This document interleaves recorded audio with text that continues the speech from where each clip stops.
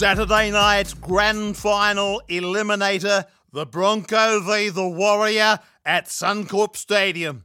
The veteran Sevens in career best form.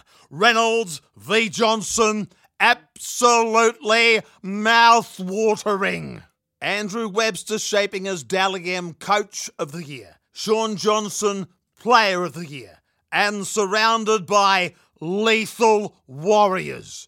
Egan, Fanua Blake, Harris, Dallin Wateni-Zalesniak, Chance, Nickel, Clockstad. Guys, we got a showdown. The Rabbis player ratings are in and the gate swings the Broncos' way. Farnsworth Stags v Pompey Berry. No disrespect, but that's an area the Broncos gallop at home.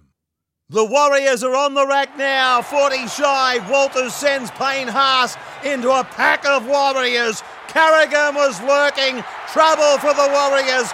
Reynolds plays long, Mann plays unders, and there's boom centre three-quarter.